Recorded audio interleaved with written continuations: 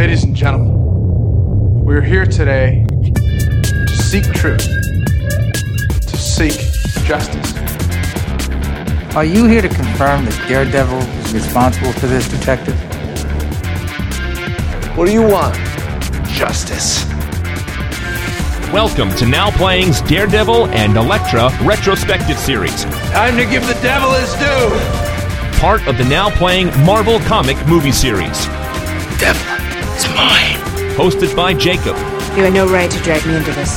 Stuart. I was afraid if I told you wouldn't take the job. And Arnie. When you've done the things I've done, you make a lot of enemies. Join us at NowPlayingPodcast.com each week for a new installment of the series. This is what I'm talking about. This is going to be great for business. And keep coming back as we continue to look at all the Marvel comic book movie adaptations. Sounds a little far-fetched. These podcasts contain detailed plot spoilers and harsh language. So listen if you dare. For your sake, I hope justice is found here today, before justice finds you.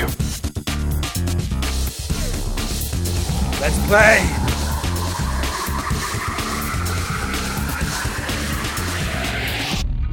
Today we're discussing Elektra, starring Jennifer Garner, Goran Vishnik, Kristen Prout, Will-Yun Lee, and Terrence Stamp. Kneel before Terrence. I'm Arnie, your Elektra-fied host of Now Playing. Oh, we're starting like that, are we? A pun deserving of this movie. This is Stuart in LA. And this is Jacob, the treasure of Now Playing. Well, we always thought you were the little girl.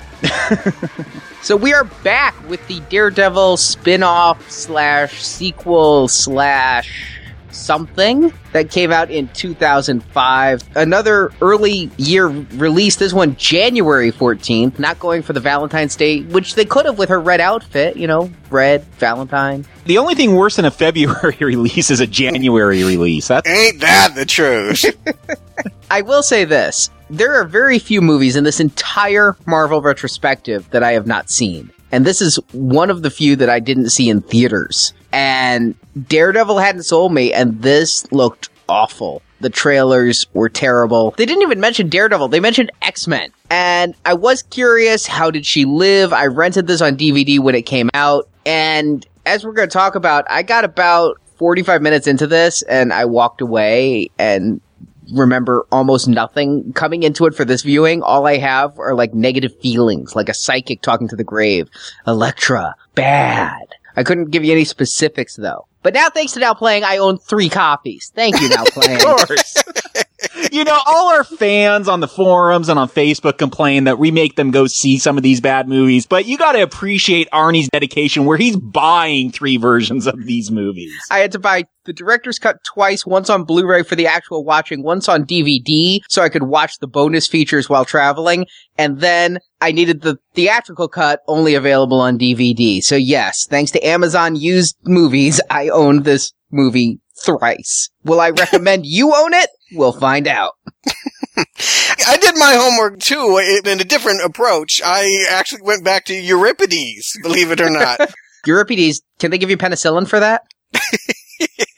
It's incurable, apparently. Elektra is a Greek mythological character. I couldn't remember her story, so I wanted to remind myself what they were taking from classic Greek myth to put into this movie. I can't tell you much that is similar to what we see in this movie. I mean, the character is the daughter of a hero from the Trojan War who, when he returns, is murdered by his wife and her lover. Consequently, Elektra teams up with her brother to put her mom down. And maybe the other reason why you might know the name is Freud uses her and this character from Greek myth as his template to talk about penis envy. That's what I know Elektra from, and I kept watching. You know, I like to look for subtext. Go back and listen to our Rambo shows. I saw phallic symbols all over in that one. I couldn't even find any penis envy in this film. That's how disappointed I was. I agree. I guess you could write maybe a half a page on her kendo stick, but truly, for phallic symbols, you're really stretching here. It's not there. As far as I can tell, there's no connection to Greek myth, to Freud, to anything going on in this movie. If it's about anything, it's about what came out of the comic. Well, that is my question then. If this movie has no tie to Greek myth, Jacob, does the comic have a tie to Greek myth, or is she just named because Elektra sounds like electricity and is kind of cool? I mean, she's Greek in the comic, just like I assuming the original Elektra or the one the myths are based on. I mean, she has a brother, but no, she has a couple of different origin stories. The one thing that fits is that she is born as her mother is dying. Which, based on what you just said, Stuart, doesn't sound like the Greek myth at all. That's the father dies and the mother lives. So, Stuart, you read more of the Greek myth than Frank Miller did. It's a cool name, hey, Elektra. It has the connotations of something you feel like you should know and probably have forgotten, unless you are in Hellenic studies. If they can deliver an assassin character that's worth its weight, then I guess I'll live without subtext this time. Frank Miller, I could talk about that guy for hours trying to figure him out. I'm guessing he just thought, hey, let's take some literary, mythic Greek stuff and it will make our comics look smarter. I'm just surprised with a name like Elektra, she's not, the female counterpart to Spider-Man villain Electro and shooting static electricity out of her fingertips. So I'll take what I can get here. Look, whatever the deal is with her and not fitting her Greek origin, she's a badass character. She's one of the most popular female characters in comics. Really? And it's all because of Frank Miller. Oh yeah, I mean, again, what he did with Daredevil is he took this swashbuckling Errol Flynn type hero and turned it into a martial arts story. And now you add a female ninja assassin that runs around in a skirt showing lots of leg. People got excited about that. He really brought in the melodrama with the love story between Daredevil and Elektra. People noticed her because she showed up in Daredevil, but that relationship and her story is built up so much in the comics that she became a hugely popular character. See, that's what's funny is in watching this movie, Jacob, there's some villains in this film that we'll talk about that the first time I watched it, I thought were just made up for this freaking film because they were stupid. And it turns out they're actually Elektra characters. I've never heard of these. I'm not, the comic book guy. You are. But I've gone wading in the comic book Marvel pool, and these names never bubbled to the top of anything I've ever read. So, well, I'm not going to say a lot of her supporting cast does, but come on, you've heard of Elektra. I mean, everyone knows about the Elektra being killed by Bullseye. I mean, that's one of the great stories in comics. Yeah, I knew of Elektra, but I didn't know of the rest of it. I know the Frank Miller Daredevil run with Elektra is cherished. So I guess that's why we have an Elektra film then, instead of Daredevil 2?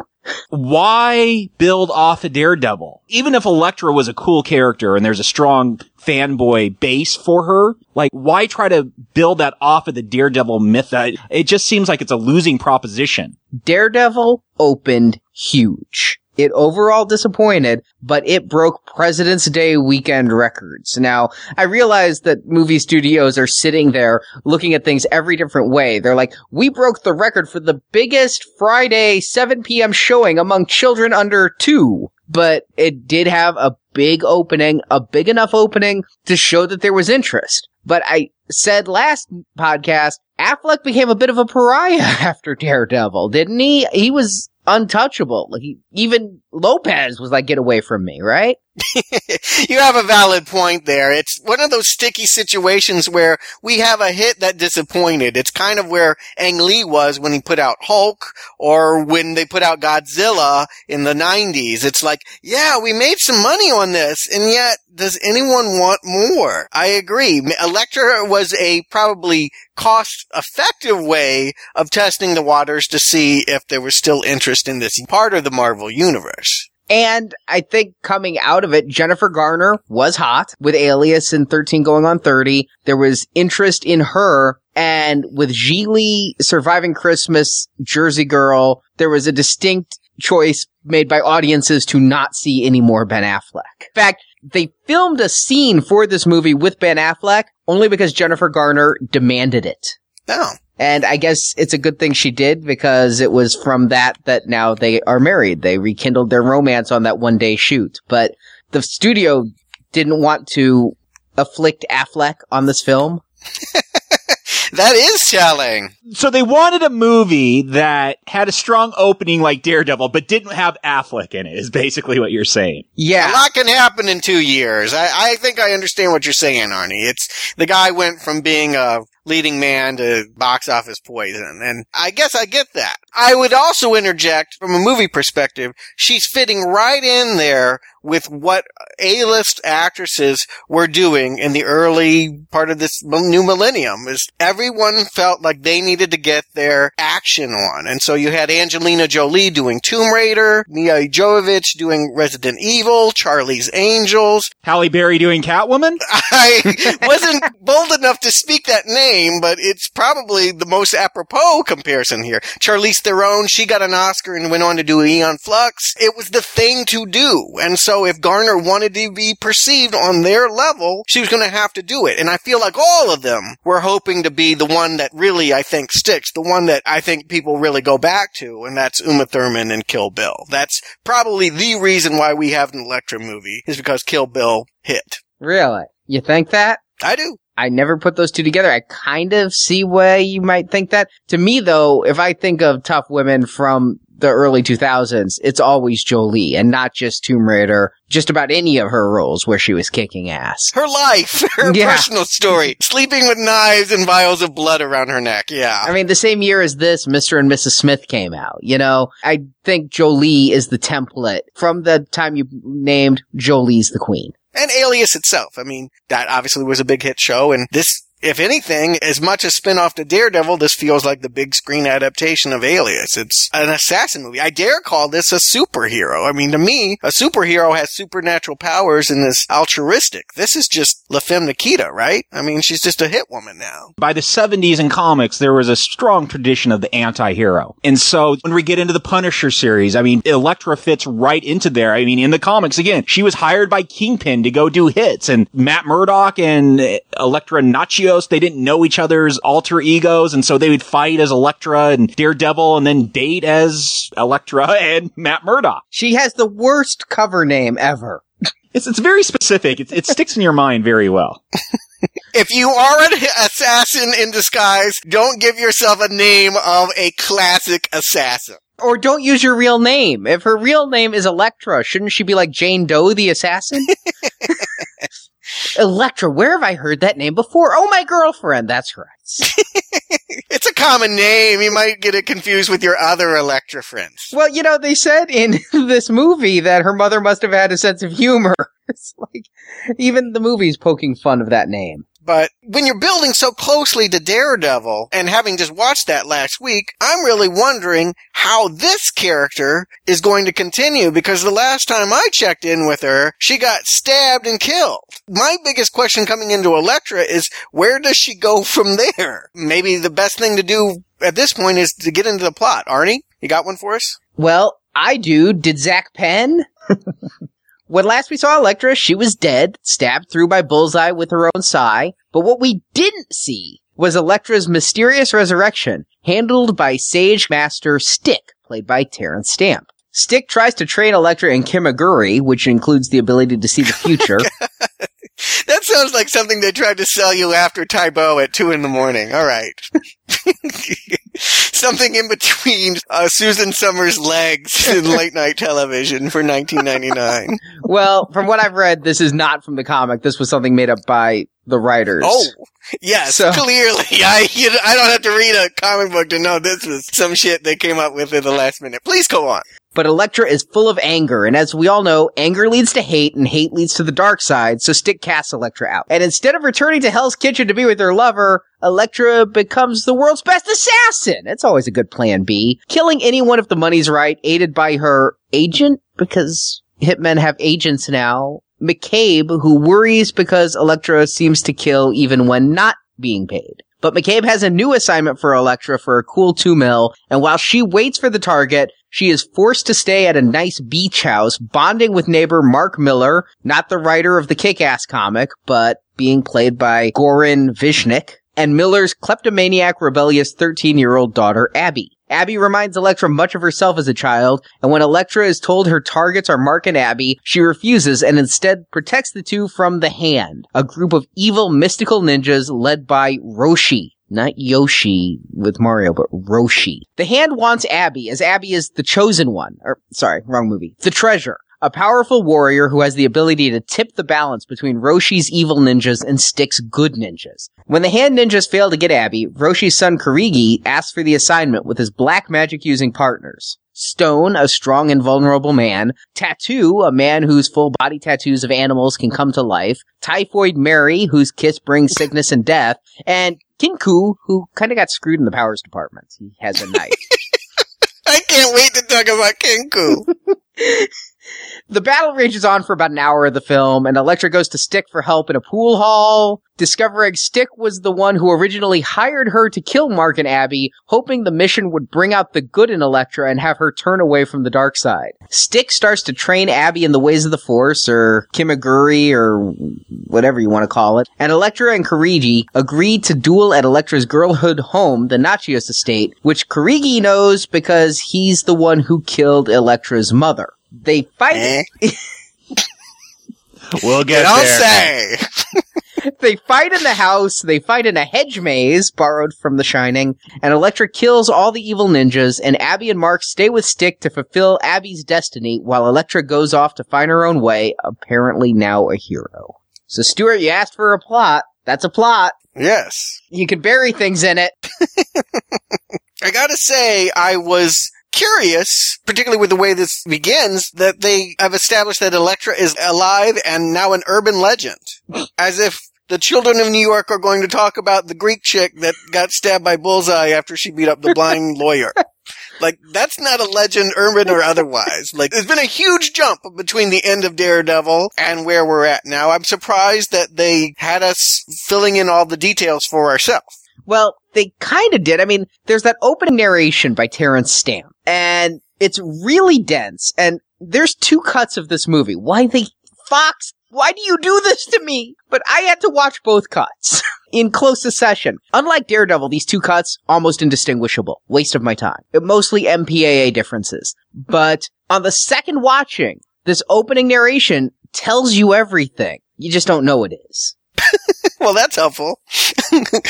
I'm not going to watch this again, so tell me what I missed. What was dense about this opening? There's a weapon that will either aid good or evil, so both sides are trying to get that weapon to succeed. Yes, but first of all, it tricks you, because while he's talking about a girl who can change the balance of the Force, they're showing us drawings of Elektra. So we think that that's Elektra. Well, yes, of course there's the misdirection. They talk about a motherless daughter, which I guess kind of applies to Elektra. She's like 5 or 6, it looks like, when her mom died. But they're also talking about how Kimaguri can allow them to see the future and raise the dead. It's this raise the dead that's supposed to tell us everything we need to know about how Elektra comes back. Well, I had pegged last time, they made such a deal about the fact that her mother gave her this pendant, and her mother this, and her mother that, and the only thing you know about Elektra is that she's got a mother complex. I'm thinking, that pendant's gotta be the thing that's gonna bring her back to life. Nope, it's just a quick and dirty rub down in the back seat with Terrence Stamp. Jesus. Do you use shiatsu or Swedish techniques, Terrence? God damn. Now, there was an alternate opening that was far more linear, and it actually starts with Elektra in the ambulance. In the theatrical cut and the director's cut, we get flashbacks to this. The entire intent was to pick this movie up right where Daredevil left off, and Elektra's in the ambulance, and then 50 ninjas come and steal her body. Why didn't they do it? Unfortunately, that 50 ninjas storming LA scene was late in the filming schedule after they were already over budget, and Fox said no. Yeah, because why not have some actual ninjas in a movie about ninjas? They're actually removing ninjas from this film. This film needed more. Yeah, so Fox said, you don't need that opening sequence that explains everything. Do a voiceover instead. We already have Stamp on payroll. Ouch. Wow. So this leads me to my first hypothesis of this thing. Fox had no faith in this film. They assigned it to a TV director, for crying out loud. Stuart, you and I both know Rob Bowman, and maybe Jacob does. Were you an X-Files fan, Jacob? I watched a few episodes now and then. Well, you probably saw some he directed. He directed a ton of them, including some of the better ones. He also directed X-Files Fight the Future. Yep. The better of the two X-Files movies. That's the closest to a compliment I got. He also did Reign of Fire. Oh. Didn't see it. It burns, so I'll just say that. Maybe with a couple beers you might get me to that one. So they gave it to a television director and brought in one of the writers who did rewrites to like X2 and said go to town, and didn't give it much of a budget. All the behind the scenes stuff on this is just terrible. I've never heard a director talk about tantrums he threw on the set before, but Bowman was open about how he was unprofessional and would throw tantrums and not have money and himself? Yeah. That he Wow. He's like, we're human. I had a bad day. I kind of acted out of control. I thought that was always the actors. I mean, that's what the director's for, is to listen to them whine and bitch. What do you do when the director's doing it? Cut their funding and say no ninjas for you? Well, I don't think the philosophy is a wrong one. If you're going to make an Elektra movie, you make it on the cheap. There's no reason to think that this would gross what Daredevil does. In fact, they rarely do. I mean, the Adam's rib syndrome of we're going to take a popular male character and then they have their female spinoff never really pays out. Who likes She-Ra more than He-Man? It never works that way. The philosophy was right. You make it down and dirty. You make it a grindhouse thing. To which I would say you make it an R-rated movie. You make it ultra-violent. You go crazy with it. One of the problems here, not only does it feel like it's made by a TV director, it feels like it could be one of these TV movies we've seen. And I'm right there with you, Stuart. Like, the first 5 minutes of this film, I'm kind of enjoying because they're playing up her mystery. She's storming the mobster's castle and the surveillance cameras are going out and people are getting picked off one by one. Like, I'm enjoying that. There's some energy there. I like martial arts films. I like ninjas. I like action stuff. This first 5 minutes worked for me, but then this movie just goes in some really weird directions. Well, let's stick to this first 5 minutes, because after I got over the fact that they're using a Greek sigma symbol as the letter E, which is wrong in the opening credits, but hey, it looks mystical, right? Never mind anything accurate. We get the kick-ass scene of Elektra coming after this guy, and I like this opening, but I'm with Stuart, and I'm wondering, is this even the same Elektra? Because when last we saw her, she was not killing people ruthlessly. What's really weird about the Daredevil film is they do Elektra's origin story and then go to her most famous story after she's been an assassin for a really long time. Like, there's a bunch of stuff in between there in the comic book continuity where she, like, trains to be an assassin, a ninja, and goes on all these bounty hunter adventures. You cut all that out, and then it looks like with this film, they're like, oh, here's the middle part of that. Here's where she's that cold, steely assassin, which that's why people like Elektra.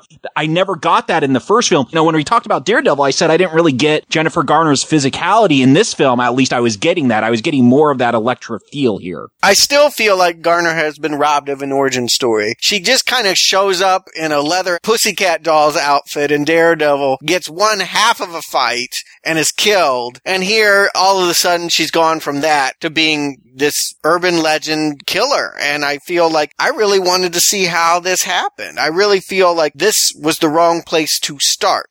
And I also thought it was kind of funny that they have her target, DeMarco, played by Jason Isaacs. He's kind of a British character actor. You see him pop up in Harry Potter movies, and he's always the sniveling Brit villain. He's explaining to his new bodyguard about how they have no hope of defeating her. I'm like, why'd you hire me? Why am I on your payroll?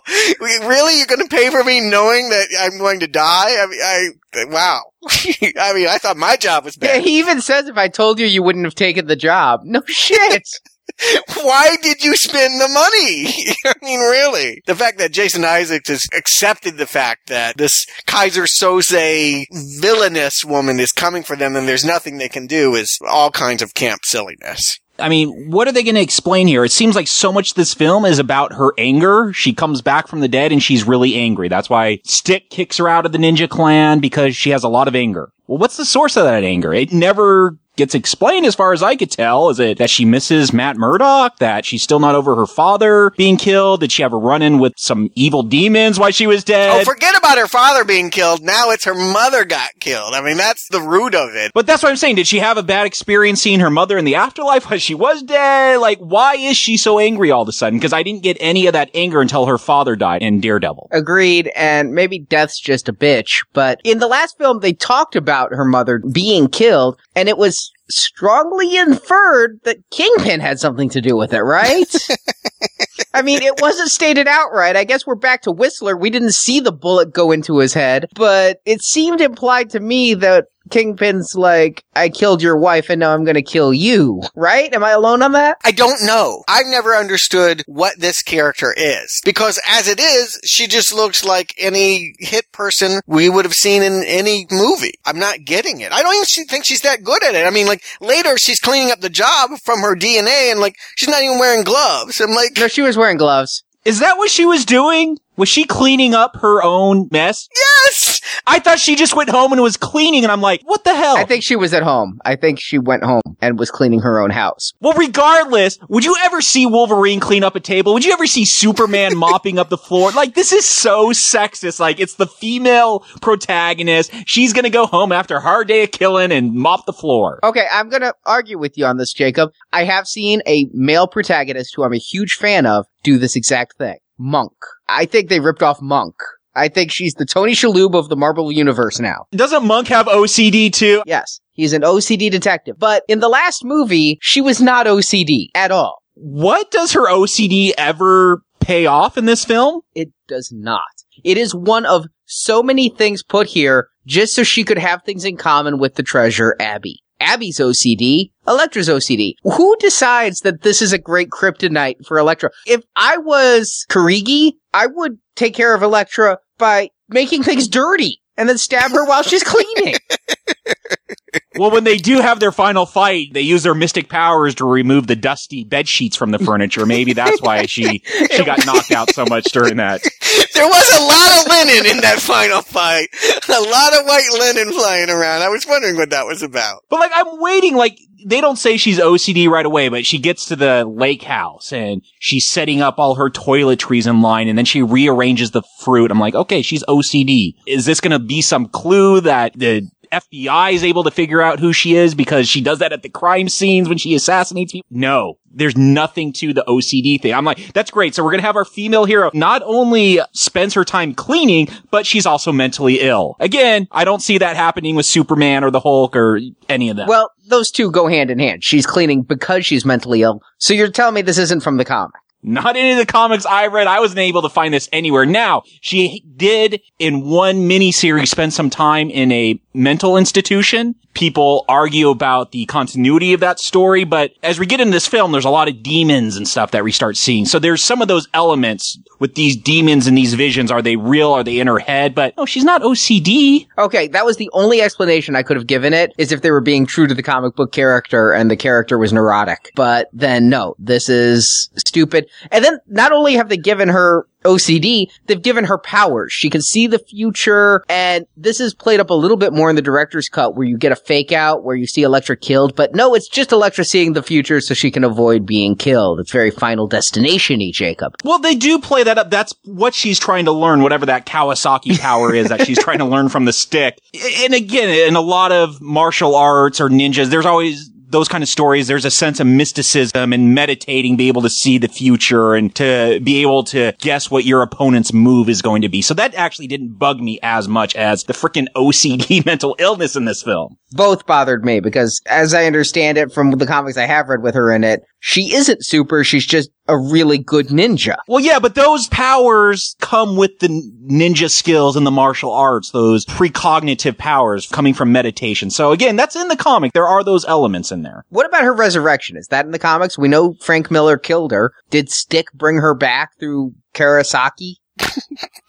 What originally happened when Elektra died from Bullseye stabbing her, Daredevil and Stone, who is a good guy on the side of the ninja clan, the Chase, take her body back to Stick and try to perform a resurrection on her, which doesn't work, but it does cast out the evil spirits she had, so she has been purified of all the demons she was battling. And then later on, Stone takes the body and it's kidnapped by the Hand, the evil ninja clan, and they are successful in resurrecting her using these mystical ninja powers. So yeah, those elements are in the comics. It's something that came up in the prologue too, that really Elektra falls in between these forces of good and evil. Like, we're supposed to think that she's right on the razor's edge between being a heroine and being contemptible. But honestly, are you guys getting this from Garner? Sure, she'll take out some noxious men, but she gets an assignment to kill 2 people for $2 million and she flinches. She doesn't even follow through on it. I don't see that on a razor's edge. I see that as someone that's making judgments all the time. And that's actions going against words, because her agent is like, why'd you kill all those other people? But we only had to kill one. And she's like, it helps my reputation. So it doesn't mesh.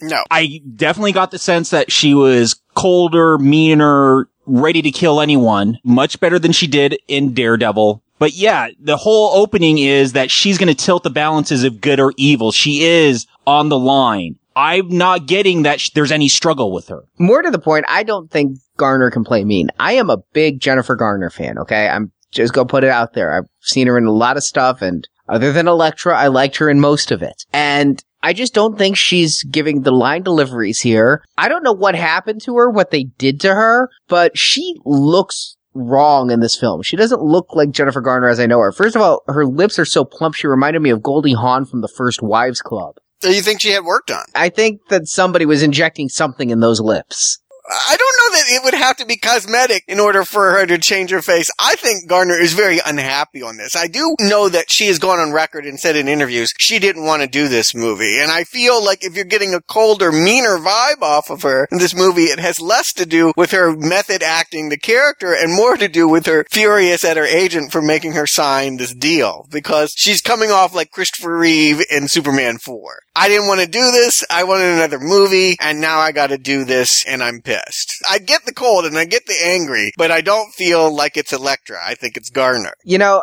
maybe, but then she's a much better actress playing nice, because in all the promotional materials, including a video to Comic-Con, she really pulls off. She sold me that she was so excited to be doing this and that the studio had to convince her to do this. And I assume she said they did it through the script, not through lawyers. I mean, at the Comic-Con video, she's like, we're wanting to make this one for the fans. We're putting her in red because that's what the fans want. And, you know, the last movie we reviewed that I could remember people saying for the fans quite so many times was Star Trek Insurrection. I don't remember that movie. Which one was that? That was the one with Rumpelstiltskin. Oh, yes. In The Fountain of Youth. Yes, the perky breasts. That one had director Riker out there going, this one's for the fans. Meaning nobody on set liked that. And I believe it! Because this movie feels like everybody was phoning it in, doesn't it? They need to outsource this movie to a call center in India in order to handle how many people are phoning in their performance in this movie. Across the board, writer, director, performers, no one seems to have any joy on screen. Not the least of which is Elektra. I would say Elektra might be second to Terrence Stamp. I don't know why Terrence Stamp seems so uncomfortable, but General Zod is here presiding over the affairs as the head of, I guess you called him the Chaste, Jacob, although they're never really, his clan's never named in the film that I could catch. Yeah, I didn't catch it in the film. I just know that because of the comics. They're the good ninjas. I'm always happy to see Terrence Stamp in anything from Phantom Menace to Yes Man to Superman 2. Of course. My favorite performance of his is a little movie called The Limey. He's just great, and he's just a kick-ass assassin. He's basically doing Garner's work, and he makes you believe it, even though he's a cranky old dude. I feel like Zatoichi's who he's playing here. He's the blind sage that can see more than everyone else around him. I feel like they pushed it a little far by making him a pool shark, but they're trying to make him Obi-Wan Kenobi, right? They're trying to present him as the person with all the answers. Yeah, and he's born blind, at least in the comics. So this is something he's dealt with his whole life. He's from the comics, because I was really, really pissed off that we have another blind guy who can see supernaturally. It's not supernaturally. It's that he's honed his skills being blind his whole life and being a ninja. He's the one that trained Matt Murdock when he was a young kid after he lost his father and lost his sight. Again, a character Frank Miller brought in, so a lot of this was retconned after the original origin of Daredevil, but a big character in the Daredevil mythology. Here's the problem I'm having. If Elektra had trained under him and learned all of her ninja skills from him, I would say, oh, that makes sense. And that even explains why she might be so quick to fall for Matt Murdock, the blind lawyer. But she doesn't meet Stick until after she dies and is resurrected. She's learned all of her ninja skills already from apparently treading water in a pool. I mean, she doesn't need Stick to be Elektra, the super whatever. So he's coming into this way too late, and he really can't teach her anything. That's what I wanted to ask you guys. Why is Stick saving her? Because again, in the comic, he also trained Elektra after she lost her father at 19. Here, unless I missed some piece of backstory, there's a lot of weird flashbacks in this film, but he just comes and resurrects her cuz? Yep. I don't know. And the only thing I can say is that opening narration... That would make sense if she was the treasure, but no, that's a misdirection, so I don't know why he did this. There's an alternate opening, like I said, even without the 50 ninjas storming LA. If you watch the bonus features on the director's cut, there's an alternate opening that I think director's cut should have used, which is more linear, and Terrence Stamp has a different voiceover where he talks about how they need Elektra for the balance. So it's like he could see that Elektra had to be the one to save Abby. Then maybe he should have stepped in before Bullseye killed her? Maybe he just wanted a good grope. I mean, who knows why? I don't know. He did put her in a red bustier, which she looks good in. His hands were all over that body. Does the blind man have to explain any more than that? You don't sing for Ray Charles without him getting a night with you. So, I mean, maybe that's all that it was about. Way to pick up chicks. He wouldn't be the first ninja to use his martial arts for that reason. Honestly, I could usually go for this kind of character, you know, the David Carradine Kung Fu Master thing. But his double talk here seems like it should be from the Sphinx in Mystery Man. He's like, I'm blind, but I can see better than all of you because I don't look. What? Maybe he got the script in Braille. I honestly don't know why Terrence Stamp needed to do this movie. It couldn't even been for the money, because I don't think there was any. It certainly is a blight on what I think is normally a pretty solid resume. I do normally enjoy him, but here I don't enjoy him at all, and I don't think he's enjoying it either. I hate to say it, but he's shown up by Ben Affleck because I believed Ben Affleck couldn't see. It wasn't until the pool scene that I even realized he was supposed to be blind. I mean, it took a while for me to get it. And then after that, did you think about it? Did you ever think he couldn't see? I was just thinking why they chose to put him and 50 people in white coming down from the trees in that battle scene. Oh, that's straight out of Spies Like Us, isn't it? Oh, it's painful when they make senior citizens fight that really don't have the physicality, and this is just groan-inducing. But who they're fighting? The Hand. So let's talk to the Hand. Let's do.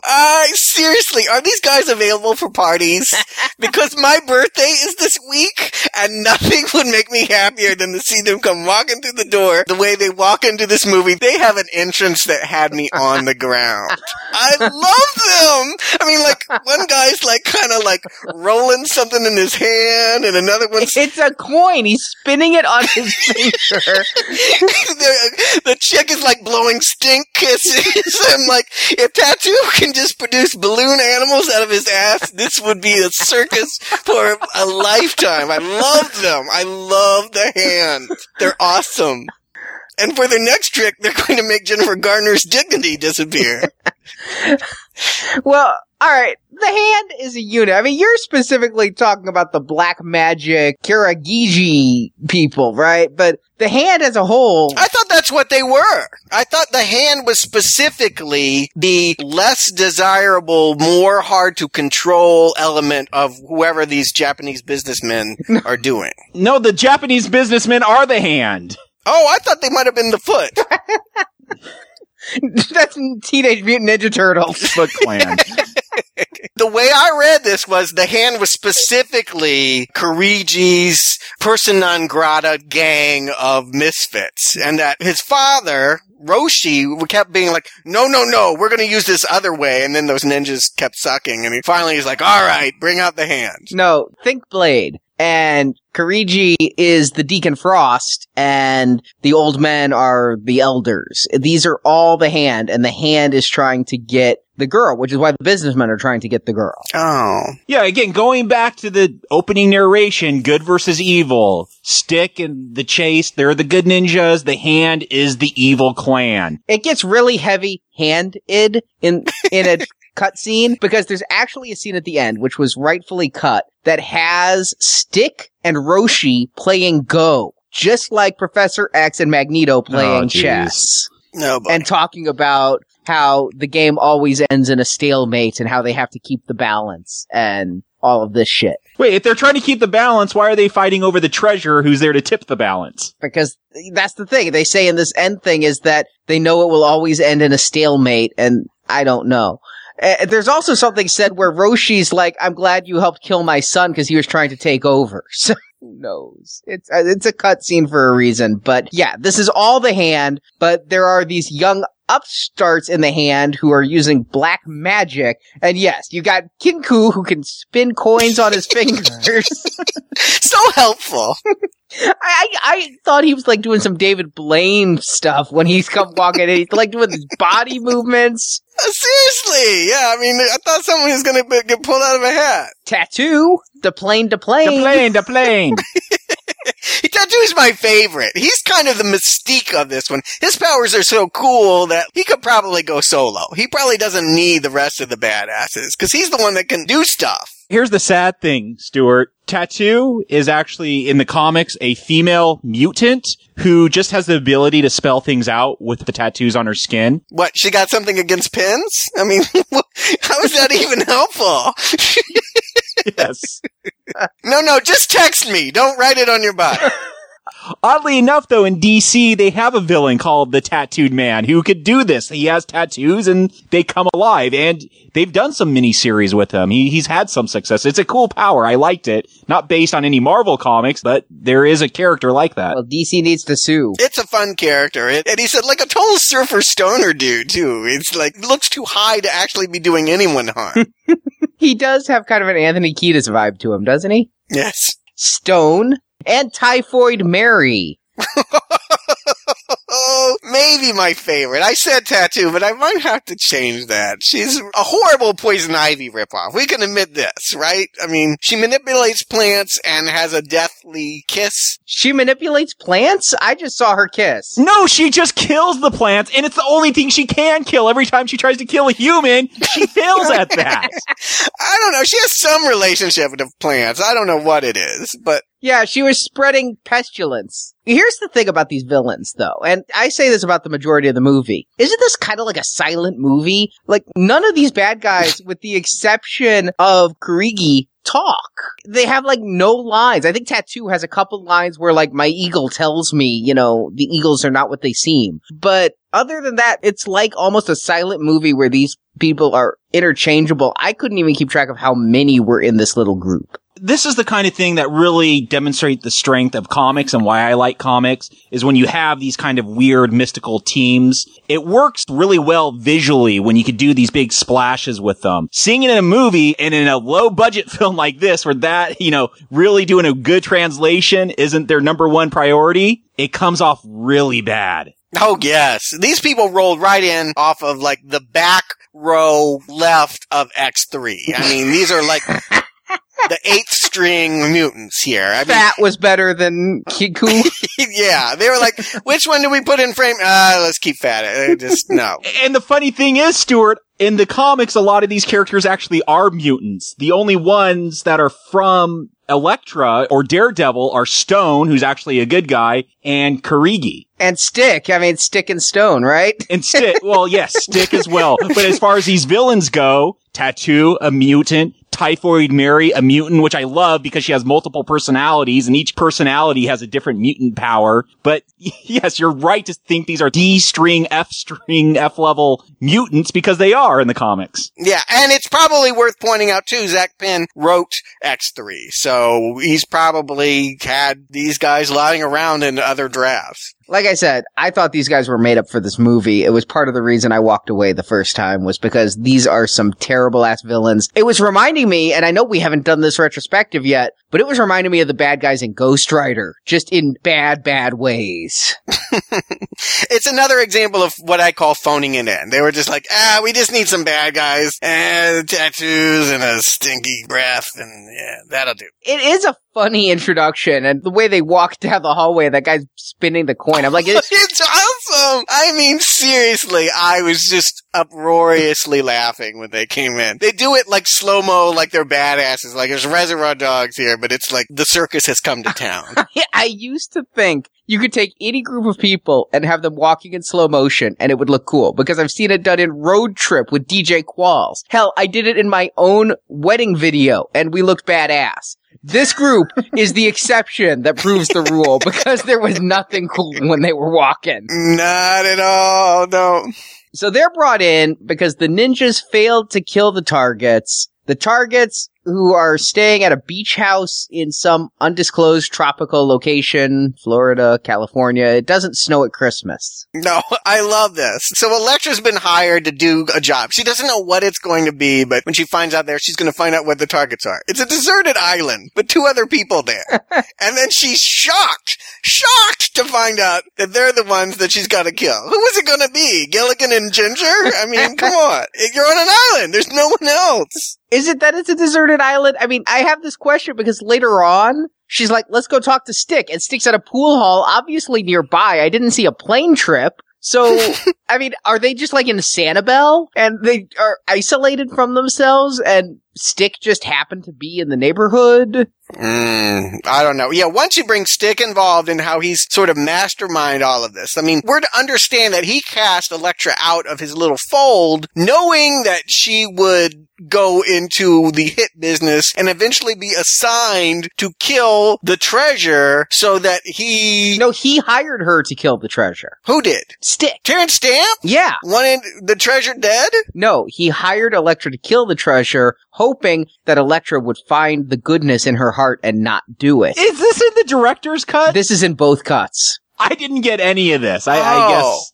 I had glazed over and gone into Daredevil mode. Listen, it was hard for me. It was as hard for me to pay attention to this film as it was for me to pay attention to Man-Thing. And fortunately, I did have to watch the director's cut, and then I'd go back and watch the old cut. Was like, was that in there? Oh yeah, I just drifted. Yes, it is in both cuts that Terrence Stamp hired Elektra to kill the treasure. That's a big gamble. Huh. And it had to be the treasure as the target because it's a morality test? That's what you're telling me? Yeah. Wait, so did he also hire the hand ninjas that show up later on to kill them when she refuses? The hand doesn't want to kill Abby. They want to kidnap Abby and kill Mark. So they just showed up late. Yeah. That had nothing to do with Elektra? Correct. Oh, man. It's another twist. It's implied that because Elektra failed, the hand comes, when in fact it's just the hand got there later. I want you to know, Arnie, I actually did watch this movie. I'm not just trying to BS my way through this show. I watched this film. I didn't get any of this. It's hard to pay attention to. These are lines that are dropped, and all this comes in the second half. And I'm telling you, after the first fight in the forest, 3 times watching this movie, that is the moment, 45 to 50 minutes in, that it's like, I need the Clockwork Orange eyelids and chair to continue to pay attention to this film. Well, there's so many scenes in here that just drag. Like, they spend so much time just watching Jennifer Gardner swim or walk through the forest. Flashbacks upon flashbacks. Yeah. And did that ever pay off either? No!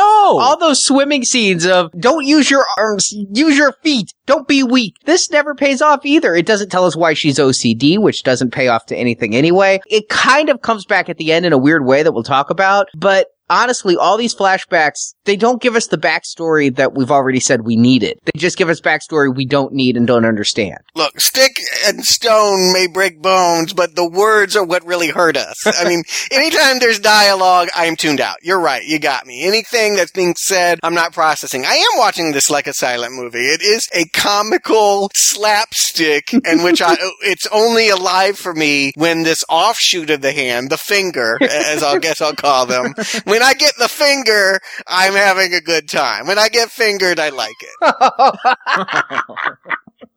Terrence Stamp takes a big gamble that Elektra's gonna have a change of heart, and I guess the only thing is because Elektra and Abby have so much in common because they're both OCD, they're both have dead mothers, they're both female. Come on, let's just cut to the chase. We're expected to think that Elektra sees herself in this child, and thus that's why she doesn't pull the trigger. She's the inner child that she needs to coddle in order to be, I don't know, a better hit woman? I mean, come on, at the end of the day, she's still gonna be crushing bones. I mean, I don't see a softening here, but that's what we're meant to think is her story arc. arc. That's what Elektra is supposed to learn through Abby. And in turn, Abby is going to apparently learn to be a better...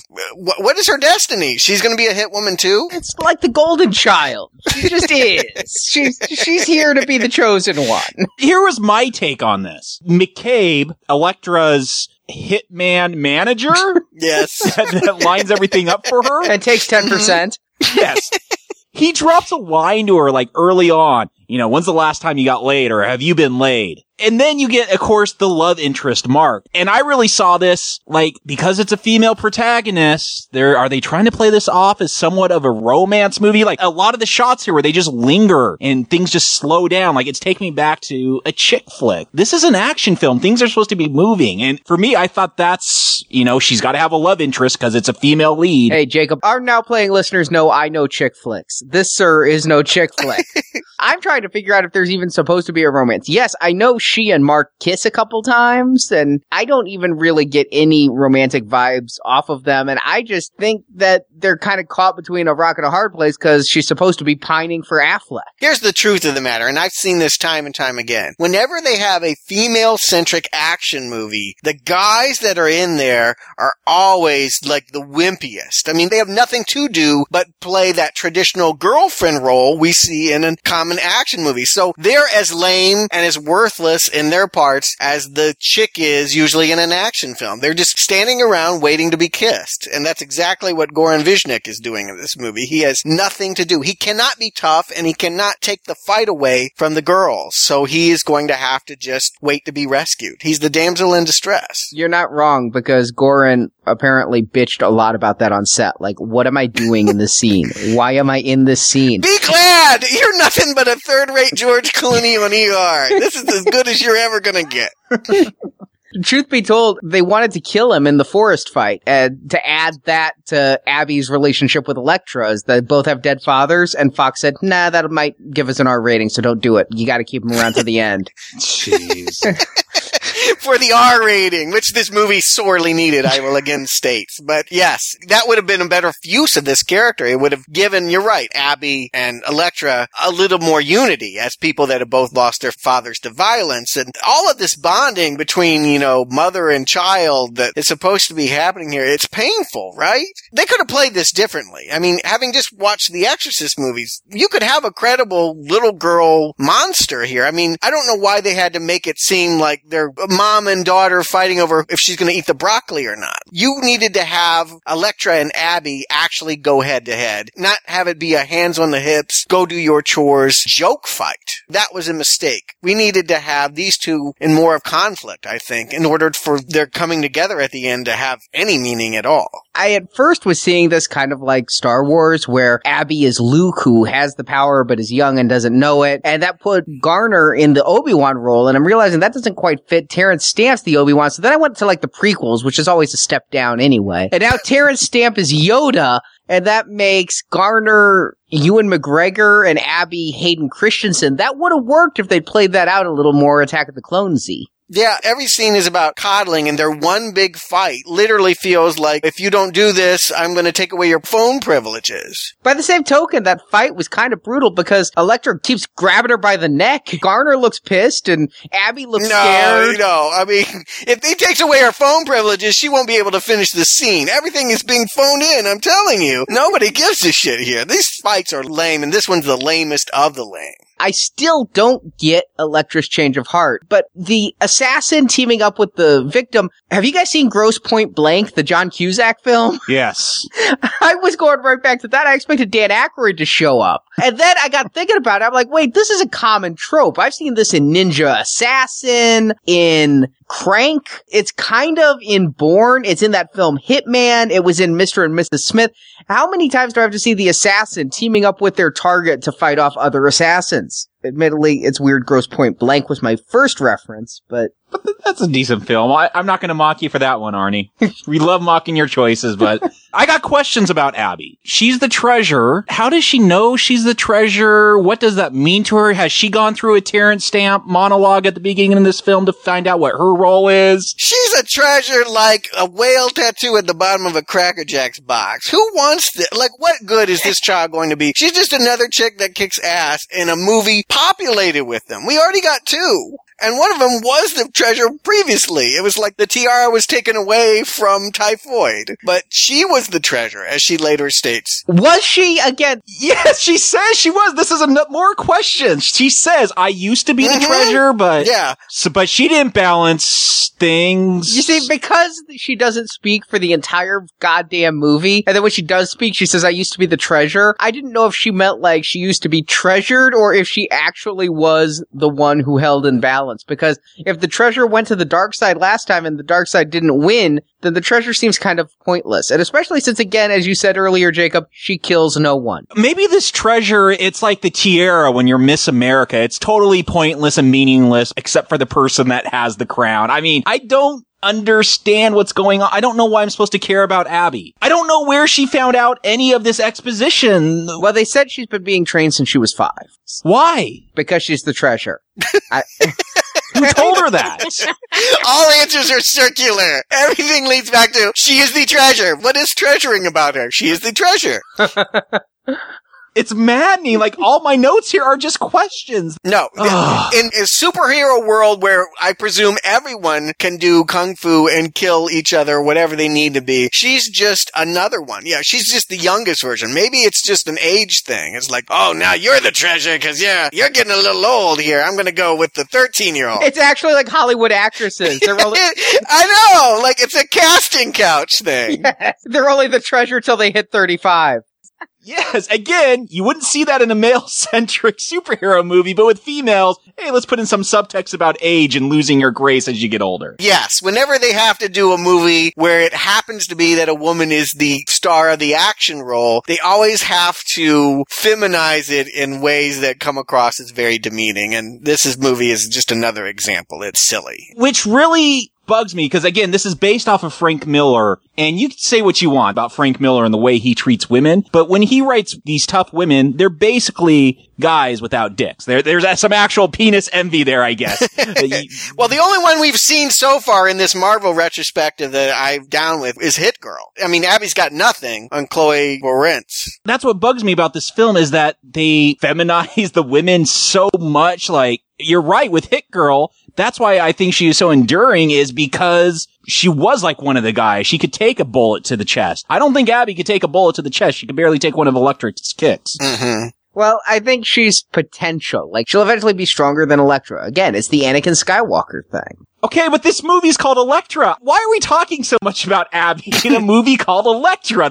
Here's another problem. Yeah, I feel like if there's this tiara and baton being passed around about who's going to be the Supergirl this year, Garner should ultimately end up with that staff. So it should have been like The Matrix, where Garner's told she's not the one, and then at the end, oh, by the way, you are the one. Yeah, I feel like in your star vehicle, you need to be the star. You don't get upstaged by a 13-year-old kid. Now I understand what Wesley Snipes went through in Blade 3. Because they're doing it to Garner here, and it's ticking me off. And she looks just as pleased. At least Wesley had a good supporting cast. I mean, here, what does Abby have? She has the magic chain of death.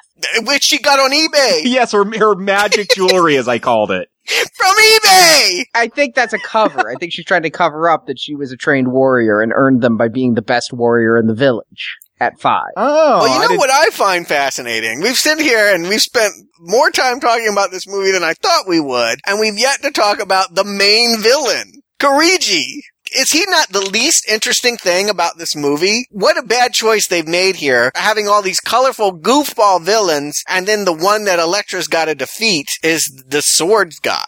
It's really imbalanced. They needed to have something over the top, and this is the guy that we'll find out killed her mother. I honestly thought he was going to break into that Tim Curry legend makeup, because in the flashbacks of him killing the mother, he's like got demon horns and things. I thought he was going to morph to the monster, and that's the trope I always hate. I wanted it! I so wanted it, because this guy was bland. I just didn't feel like he had any of the presence. It doesn't even make any sense. He looks about her age, right? And yet she was 5 when her mom died, so what, was he just getting out of preschool? Here's the deal with the hand, and this is what I thought they were trying to bring into it, that the hand is led by a shadowy demon called the Beast. And so I thought maybe they were going to bring that element into it here where Kirigi was the beast. He was this demon. And as much as I hate when they turn into the evil monster, I wanted something to happen. Yeah, no, you do. You want that. My question is, was he actually a demon, or was that just how Elektra saw him as a child? I think that's just how Elektra saw him as a child, as it was revealed later. So it's even more boring than they present on screen. It might even be a spell on her, because at some point she relives the memory and sees him going out the window, and he goes, aha, now you can see it.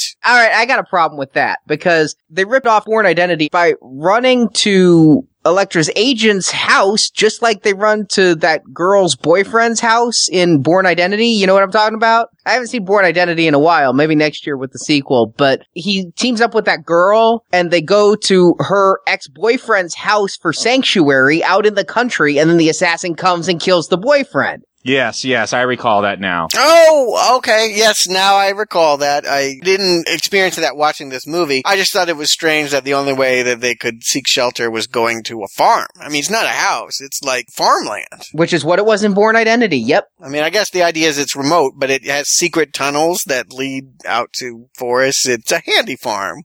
And I just gotta say, and again, it's her hitman agent. Still can't get over that.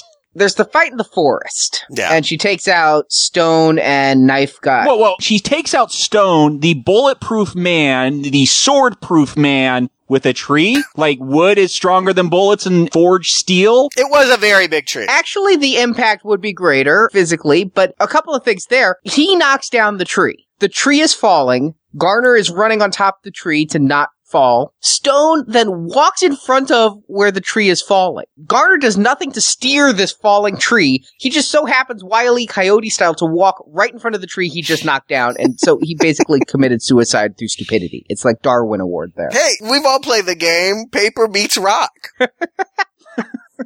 And then he disappears in a puff of smoke. They all do. It's just the thing. Why? Because they're mystical ninjas. Yeah, it lets us know that they are supernatural, which I appreciate it. I mean, are they all raised from the dead? Is Jennifer Garner going to disappear in a puff of sulfur smoke?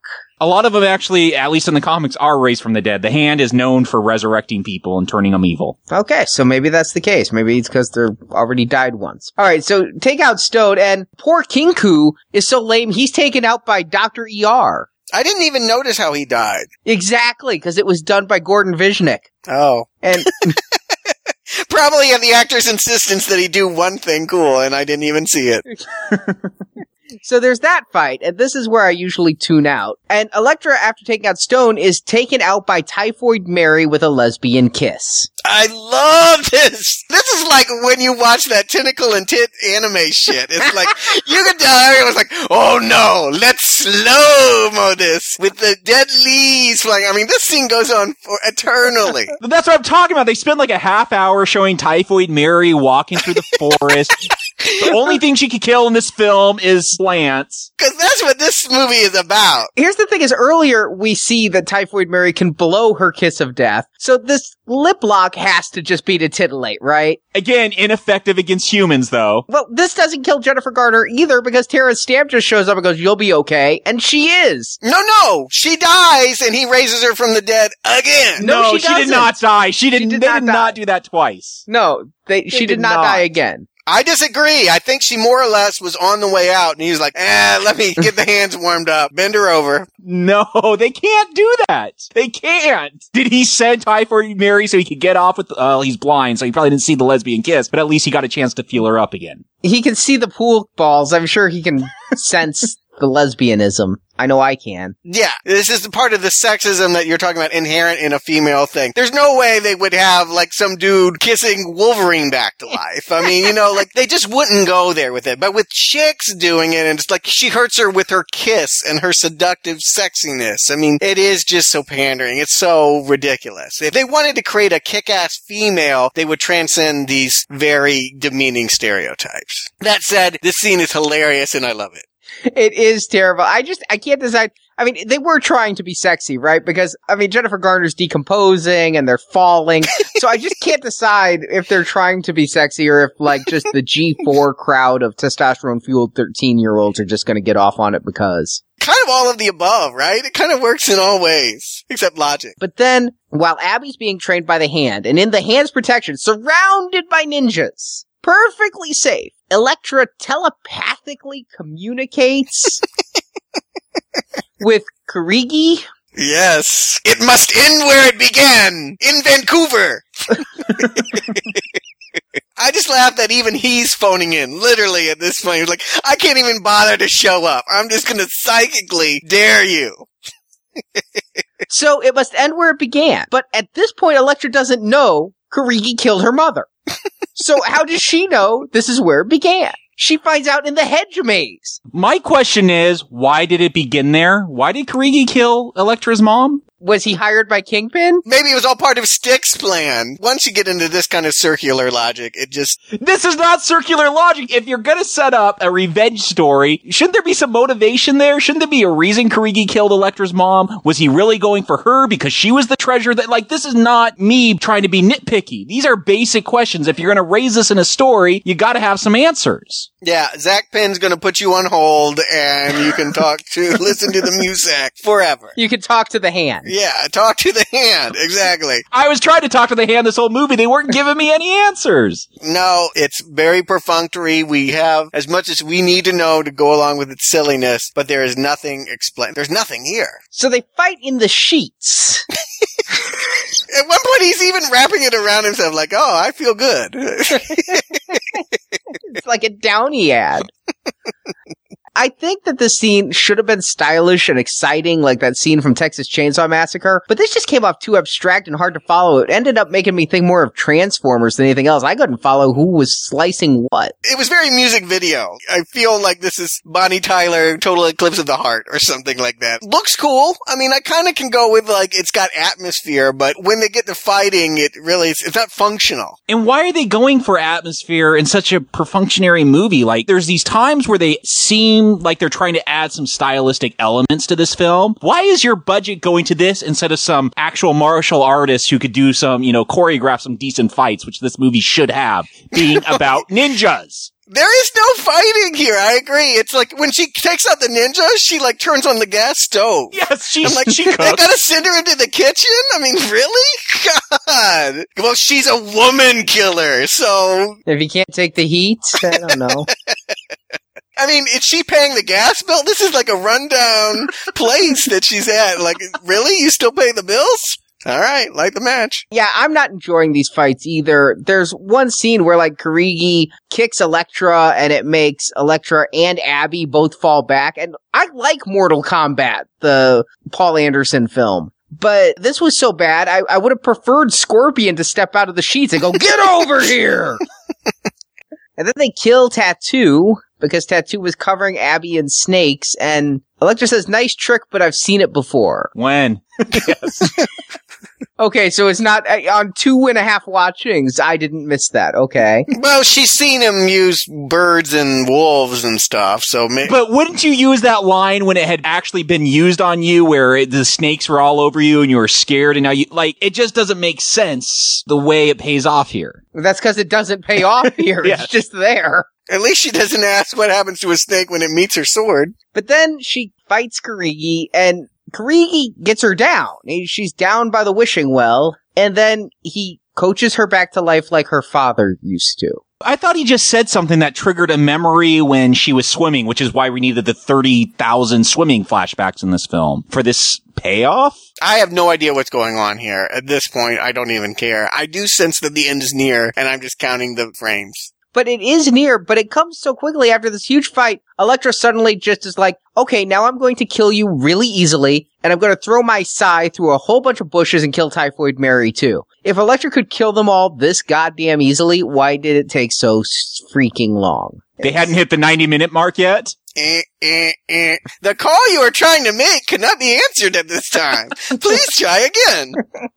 But Abby was killed by Typhoid Mary. Typhoid Mary does kill somebody in this film. Abby. See, by this point, I'm like, she's not really dead, because Typhoid Mary can't kill no one unless they're a plant. No, she killed Abby. The treasure is dead. Yes, and they take the treasure to the bed where the mom died and didn't even change the sheets. For all the sheets flying around, same bed. I like that there's the flashback in Elektra's mind of the coroner. Like, they left a little girl, 5-year-old, watching the coroner take the body, too. But it's all so that she can relive the moment and heal now that she has the, what's it called? Karachi? Benihana? Kimaguri. Okay, yeah. I just love she does the Mr. Miyagi move to bring Abby back to life. She slaps the hands and rubs them and... Yeah, it's as close to a character arc as we're going to get, and now she can go on with her... Her anger is gone now because she brought... Where's she going? She walks away at the end of this. I'm like, don't you live here? Isn't this your vineyard? Well, moreover, you call this ninja group the Finger, so the hand just gives up on trying to get the treasure because a bunch of D-ranked ninjas failed that weren't really highly esteemed? Well, there's always the chance for a sequel. I was wondering myself where she was going at the end of this. My only thought is, again, there is that cut scene, not even reinserted on the director's cut, of Affleck. And Affleck saying, "Come back to me, Elektra." And I really think you guys need to YouTube this deleted scene, because they didn't even put Affleck in wardrobe. He's in jeans and a sweater, is how I would picture Affleck to go to Starbucks. So they just grabbed him, out of the house that morning. Oh, well, I told you he wasn't going to put that suit on again. He knew he had made a mistake there, and they also didn't put in the eye contact lenses. He makes eye contact with her in this vision. Jeez. Wow. But he's saying, "Come back to me, Elektra." And Elektra goes, "I will when I'm ready."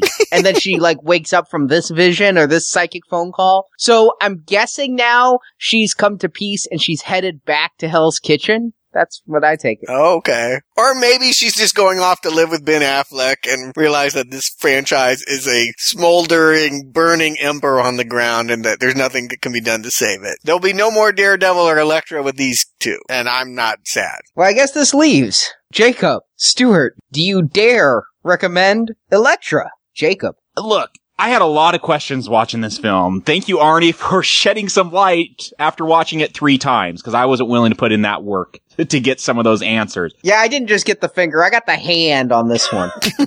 There's a lot of movies that I enjoy that have a lot of questions. This isn't one of them? This is not one of them. I can enjoy a movie just based on the action. I've talked about this before. Martial art movies, they're pretty much like porn. There's some build up to get to a fight and then a really good fight, and then a build up to get to another fight. And I enjoy those. I enjoy the choreography, the talent that goes into being able to perform those kind of moves. So Elektra, ninja, assassin, okay, I don't need a real strong story if I have something that's visually exciting. Unfortunately, yes, this is a silent film, but it's not a silent film that's visually engaging. It's a silent film where nothing happens. I just found myself bored throughout this film, and it was really weird because I'm like, okay, this is assassins, this is ninjas, and we have these long shots of treading water. I felt like I was treading water to get through this film. A strong not recommend. I will share with the audience, Jacob, coming into this, I thought if any of the 3 of us would recommend it would be you, because I know your love for Bruce Lee type films, and this does have kind of an Enter the Dragon thing going on. Kind of, as in they both have martial arts. That's about it. That's about the only similarity for me. And entire ninja training camps. Stuart. Well, the question for me is, did I enjoy this more than Daredevil? And the answer is yes. Whoa! I enjoyed this a lot more than Daredevil, if only for the finger. If I could just give you the finger, you would have a good time. But I can't just give you the finger. If I recommend this movie, I have to give you it in total. And it is not an enjoyable camp fest. Even though there were things that made me laugh and I really appreciated in the way that I would recommend Jaws the Revenge over Jaws 3, I cannot give this the so bad it's good recommend. Even though I kind of would like to. It's bad. And some of it is glorious in its awfulness. But at the end of the day, it's about as appealing as Typhoid's breath. It'll knock you over. It's bad. So in other words, if you could lube the finger, you'd give it to us, but since you can't... listeners, I think they know what they're into. If this sounds up your alley, go ahead and give it a wriggle. And for me, I mean, I did come into this with an open mind, and there have been films for Now Playing that I watched the first time and didn't really appreciate, but, you know, sometimes I could chalk it up to mindset and things. The fact that I relived my experience watching this the first time when I watched it the first time for this review, where after 45 minutes, it just became such a strain on me. And it's funny because if you see my notes from the original theatrical cut, they stop at that orchard fight. I have like 2 sentences after that. I disengaged because this movie is disengaging. All I can say is, to quote this movie, there's this little cutesy line after Elektra and Mark kiss, and Elektra goes, "Yeah, I hated that." Remove the sarcasm, and that's my impression here. Yeah, I hated that. This is Elektra, the tragedy. Not recommend. So, Stuart, Jacob, another Marvel, like a hand ninja, bites the dust. Yep. I've got good movie envy going on right now. I want to see a good movie. Who do you want to blame for this? The director blames the studio for not giving him the money and the time and the final cut. I'm kind of blaming the writer. Stuart, you seem to blame everybody. Do you think that there's a focal point of cause here, or do you think this was just a mess? I'll start at the very root. I don't know yet what would be interesting about this character to film. I cannot glean from Daredevil or Elektra what would be interesting or unique about this character that I couldn't get out of Tomb Raider or Kill Bill. I just don't see the need to make this poor knockoff. And yes, every other decision afterwards was not satisfying. It was a bunch of people doing something as a chore rather than as a love.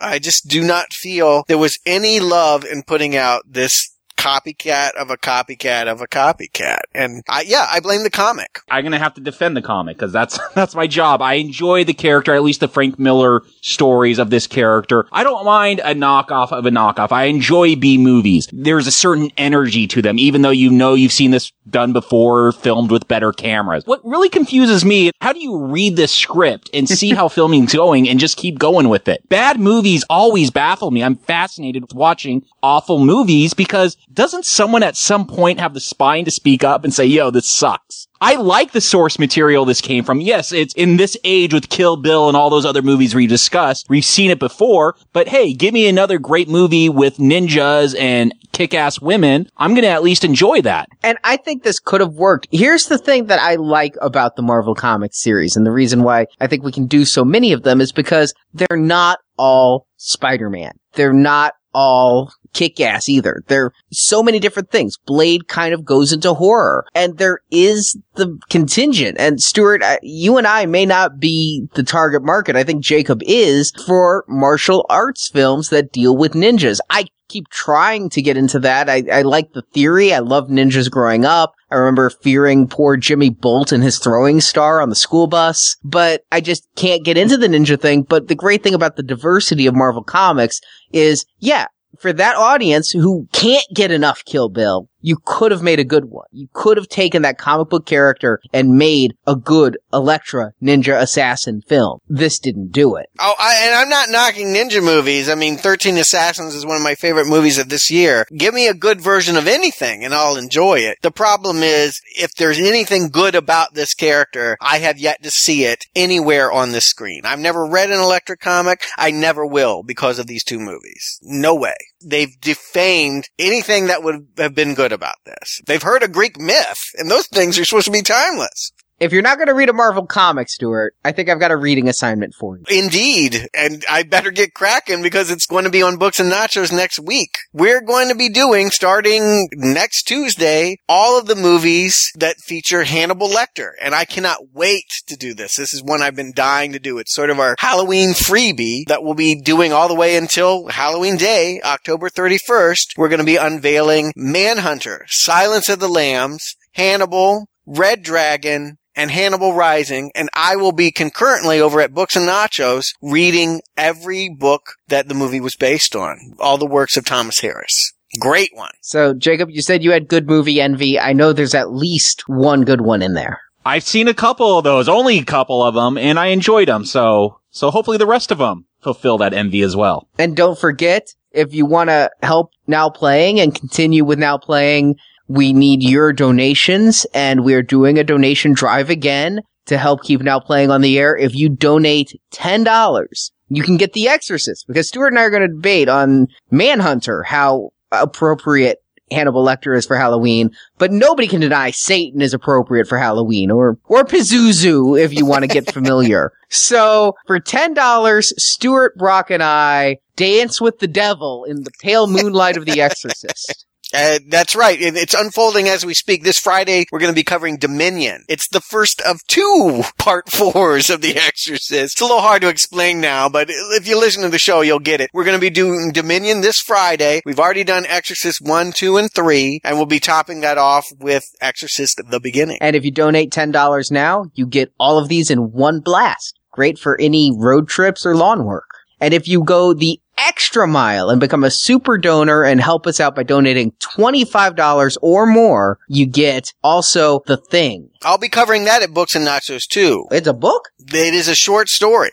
And I will be reviewing that when we release our first show, The Thing from Another World, the 1950s version of the story. We're also going to be doing John Carpenter's 80s story. And then there's a new one going to be out in theaters mid-October. That'll conclude it right around Halloween. So if you got $25 burning in your pocket, you're going to get Exorcist and Thing in a 2-month-long celebration of all things horror. And don't forget, you don't have to stop at 25. You don't have to stop at 10. If you can do, between 10 and 25, this isn't us selling podcasts. We don't have a fixed price. These are thresholds to get the shows, but really think about the shows we put out for free every week and donate what you feel we deserve for all the weekly content, all the Marvel stuff, the Hannibal Lecter stuff, the bonus series that Jacob Brock and I threw in, Final Destination, all of that. And, we're looking at next year. It's going to be a busy year, and we did Final Destination because the donations in the spring were so good. We got Batman and Men in Black and Spider-Man. I mean, we don't know how to fit all these in. And so, truthfully, donations will help to get more bonus-free podcasts if cumulatively we're able to cover all our costs. I mean, movie tickets, Desire. I want to be able to do all of these series that you guys are talking about, but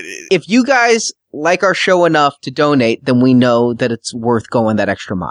It does give me hope sometimes when I'm in the middle of a series that hasn't been very rewarding. But yes, I certainly won't stop anyone that wants to donate over $25. Give what you can. We'll always be for free. Lecter's going to be for free. It's going to be a great series. I hope you stick around next week for Manhunter. That's the Michael Mann 1986 first appearance, not Anthony Hopkins, of Hannibal Lecter. We'll be doing that next week. And after that, back to Marvel. Jacob, this is your baby, right? Are we doing The Punisher finally? We are doing The Punisher, finally. You're going to have to cut me off. These might end up being 6-hour shows. I could talk about The Punisher for hours. I do on a regular basis. I'm excited. Even for a Dolph Lundgren film. I got to say, that besides Rocky IV, maybe we'll do that someday, but I get excited even for a Dolph Lundgren Punisher film. You know what? Let's spill the beans. Let's tell the audience right now something they don't know. Are you going to make it official? We're going to make it official right now. After Punisher, because you demanded it, again, we always try to give back to our fans who support us. We've had a lot of demand in the forums and on the Facebook and on the Twitter. Yes, I called it Twitter. For Rocky. And so, you know what? Mission Impossible doesn't look all that good. Sherlock Holmes, let's do Rocky. I want to do Rocky. Rocky is a childhood favorite of mine. At least those first 4 vivid memories, I'll be happy to go back and revisit those. And I will be mostly the newbie because other than channel flipping on TNT, there's only one Rocky film I've seen in full. You're not a true American. Well, that sounds like a lot of fun, guys, and a great way to end the year. I look forward to hearing that show. So we'll be back next week with Manhunter, and this Friday, if you donate, with Exorcist 4. So until next time, justice is served. Was all this a test? Everything from the day you threw me out, has it all been a test? Some lessons can't be taught, Elektra. They must be lived to be understood. Thank you for listening to the now playing Daredevil Elektra movie retrospective series, part of our Marvel Comics movie series. Was that really necessary? Necessary? No. It was fun. And we dare you to come to NowPlayingPodcast.com, where you can find reviews of other Marvel Comics films, such as Fantastic Four, X-Men, Blade, Howard the Duck, and more, as well as reviews of non-comic book films like Star Trek, Terminator, Predator, and Inception. There'll be more coming. What's coming next will be worse. And while at NowPlayingPodcast.com, be sure to join our forums where you can discuss the Marvel movie films with other listeners. You know the great strength of the church? Its sense of community. You can also follow Now Playing on Facebook and Twitter, where we post announcements of new episodes and where the hosts post movie mini reviews. Links to our social media pages are at NowPlayingPodcast.com. Somebody's been talking. Somebody always does. Oh, speaking of bills, your client, Mr. Lee, he made his first payment. Support from listeners like you help keep Now Playing operating. Yeah, well, I go salsa dancing on the weekends, but I don't shake my ass to pay my phone bill, you know what I'm saying? You can find a link to donate using PayPal at the bottom of our website, NowPlayingPodcast.com. Because if you don't, I'll just keep breaking into your house. You can also show your love of Now Playing Podcast by shopping in our store, where you can buy Now Playing t-shirts, coffee mugs, mouse pads, and much more. The link to our Cafe Press store is available at our homepage. Oh, come on, man. I'm throwing you gold. Give me my money. Now Playing's Daredevil Retrospective series is edited by Arnie. Do you want to learn something really, really difficult? Credits read by Brock. What about you? Because I can. Because I'm not afraid. Now Playing is not affiliated with Marvel Enterprises or 20th Century Fox. The Marvel characters and all that the Marvel Universe contains is the intellectual property and trademark of Marvel Publishing Incorporated, and no infringement is intended. As your attorney in this matter, I advise you take no further action. The opinions expressed in Now Playing are those of the individual hosts and may not reflect the opinion of Venganza Media Incorporated. You talk in riddles, old man. It keeps my students alert. Now Playing is a Venganza Media production, copyright 2011, all rights reserved. Are you finished? We only have an hour to prepare for court. Justice is served. I want a bloody costume. I actually had to look up I just spell a lot phonetically in my notes this time. I want a fucking costume. I watched a documentary that came on the Elektra Blu-ray about Elektra, but it was spoken by an actual Greek, and the accent was so thick, I couldn't understand it. I watched it twice and couldn't make heads or tails of it. I want a bloody costume. Starring the now sizzling hot Jennifer Garner. In 2003, Jennifer Garner was that girl from Alias. But with 13 going on 30 in 04, Alias... Is that a joke? No, that was a big thing for her career. It was a big thing indeed. It was a big ripoff. A ripoff of the Tom Hanks Big movie. But her career caught fire after that, and she was in demand. Are you her new publicist? Sizzling hot after 13 going on 30. Yeah, it made a couple shekels. I don't think anyone's thinking about it. Admittedly, she went on from this to Catch and Release, so it's not like it's something huge. No, I really feel like you're talking her up Stuart, a little more. Stuart, give Arnie a break. You know his guilty pleasure for the rom-com. We'll just never understand. I want a fucking costume. From the time you named Jolie's the Queen. We'll see. We could debate that maybe on another series, another podcast. But An I would Angelina say Jolie retrospective with Firefox? I'm down. I would say I want a bloody costume. Arnie, I gotta ask you, because I agree with you, Stuart. You know, I enjoy a good female-fronted action film where we're watching a woman kick ass. If you're asking me, yes, I enjoy a good female front, too. I want a fucking costume. no, it's not Roshi. It is You're Roshi. wrong. It is Roshi. Roshi isn't leading the hand. It's Kirigi. No, Kurigi is Roshi's son. I know. Roshi doesn't have anything to do with the hand. He leads the hand. He's the leader of it, and Kirigi comes in and says, if I kill her, I get to be the new leader. Oh, you're gonna have to explain this to me. I didn't understand that way. It's in the script. It says it. Did you read the script or watch the movie? That's all I'm doing is I'm just reciting dialogue. I have things to say about Roshi, so that's why I brought up Roshi. I agreed. Wow, you have... Okay. I have no Roshi notes. Any notes on Yoshi? His tongue really is good at killing Koopas. I had some questions about the 6th level. To be settled in our review of the Super Mario Brothers movie. Yeah. I want a bloody costume. I'm sorry. Isn't it Kirigi? Is that what it is? It's Kirigi. So he tries to train Electra and Kirigi, which includes the ability to see the future. I want a fucking costume. Stick starts to train Abby in the ways of the Force, or Kirigi, or whatever you want to call it, and protect Abby. And Electra and Kimaguri agree to duel at Electra's girlhood home, the Nachios estate, which... Wait a minute. What did you call him? Kimaguri? I thought it was Kirigi. Kirigi. Yeah, Kirigi. Kimaguri's the other thing. That's the Suzanne Summers toy. No, yeah, Kirigi is the other thing. Kimaguri is the son. No, Kirigi is the son. Oh, fuck, I did this whole thing over. I think you might. Don't look at it that way. Just think of it as getting the bloopers out of the way. Okay. So, Kirigi's the son?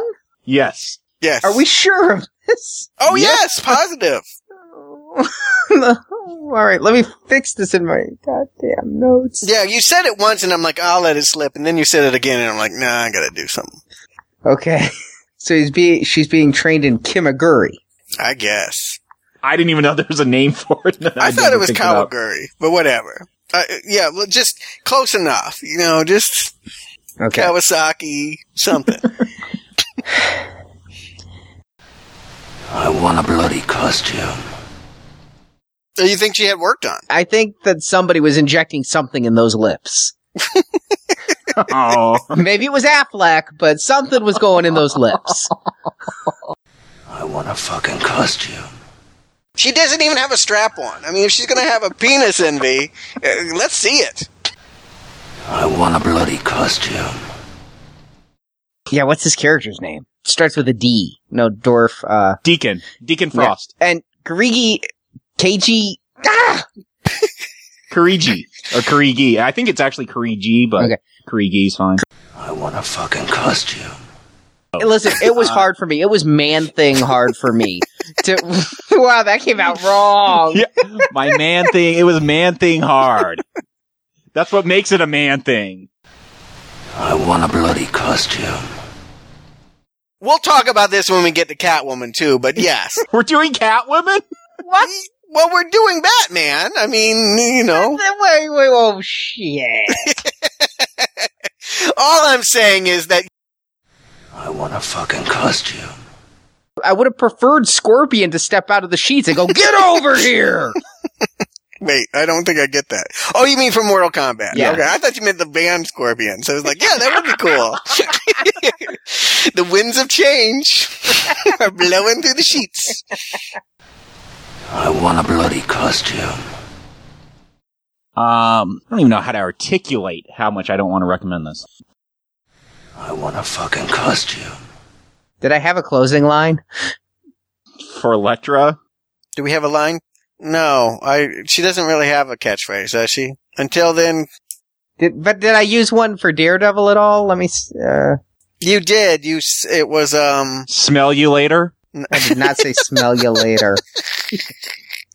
Just blow him a kiss. Mwah. Yeah, I don't think I had one. No, the kissing, that's funny. Just do that. So until next time. Did that come out? Did it sound like a kiss? No, you gotta do it again. I ruined it. You're not on my track. That's true. I didn't hear it. I was laughing too hard. Till next time. No, that was too quiet. Here. Edit that in. You can take credit for that kiss. How about I use tongue? Mwah! You gotta do a mwah! There, mwah! Mwah! Mwah! Oh, we're the newlyweds now? Oh, man thing. This is getting way too homoerotic as we're blowing kisses to each other. You like that lesbian kiss, now have the homosexual gay kiss. Now playing. We're all about equality of the sexes. I want a bloody costume.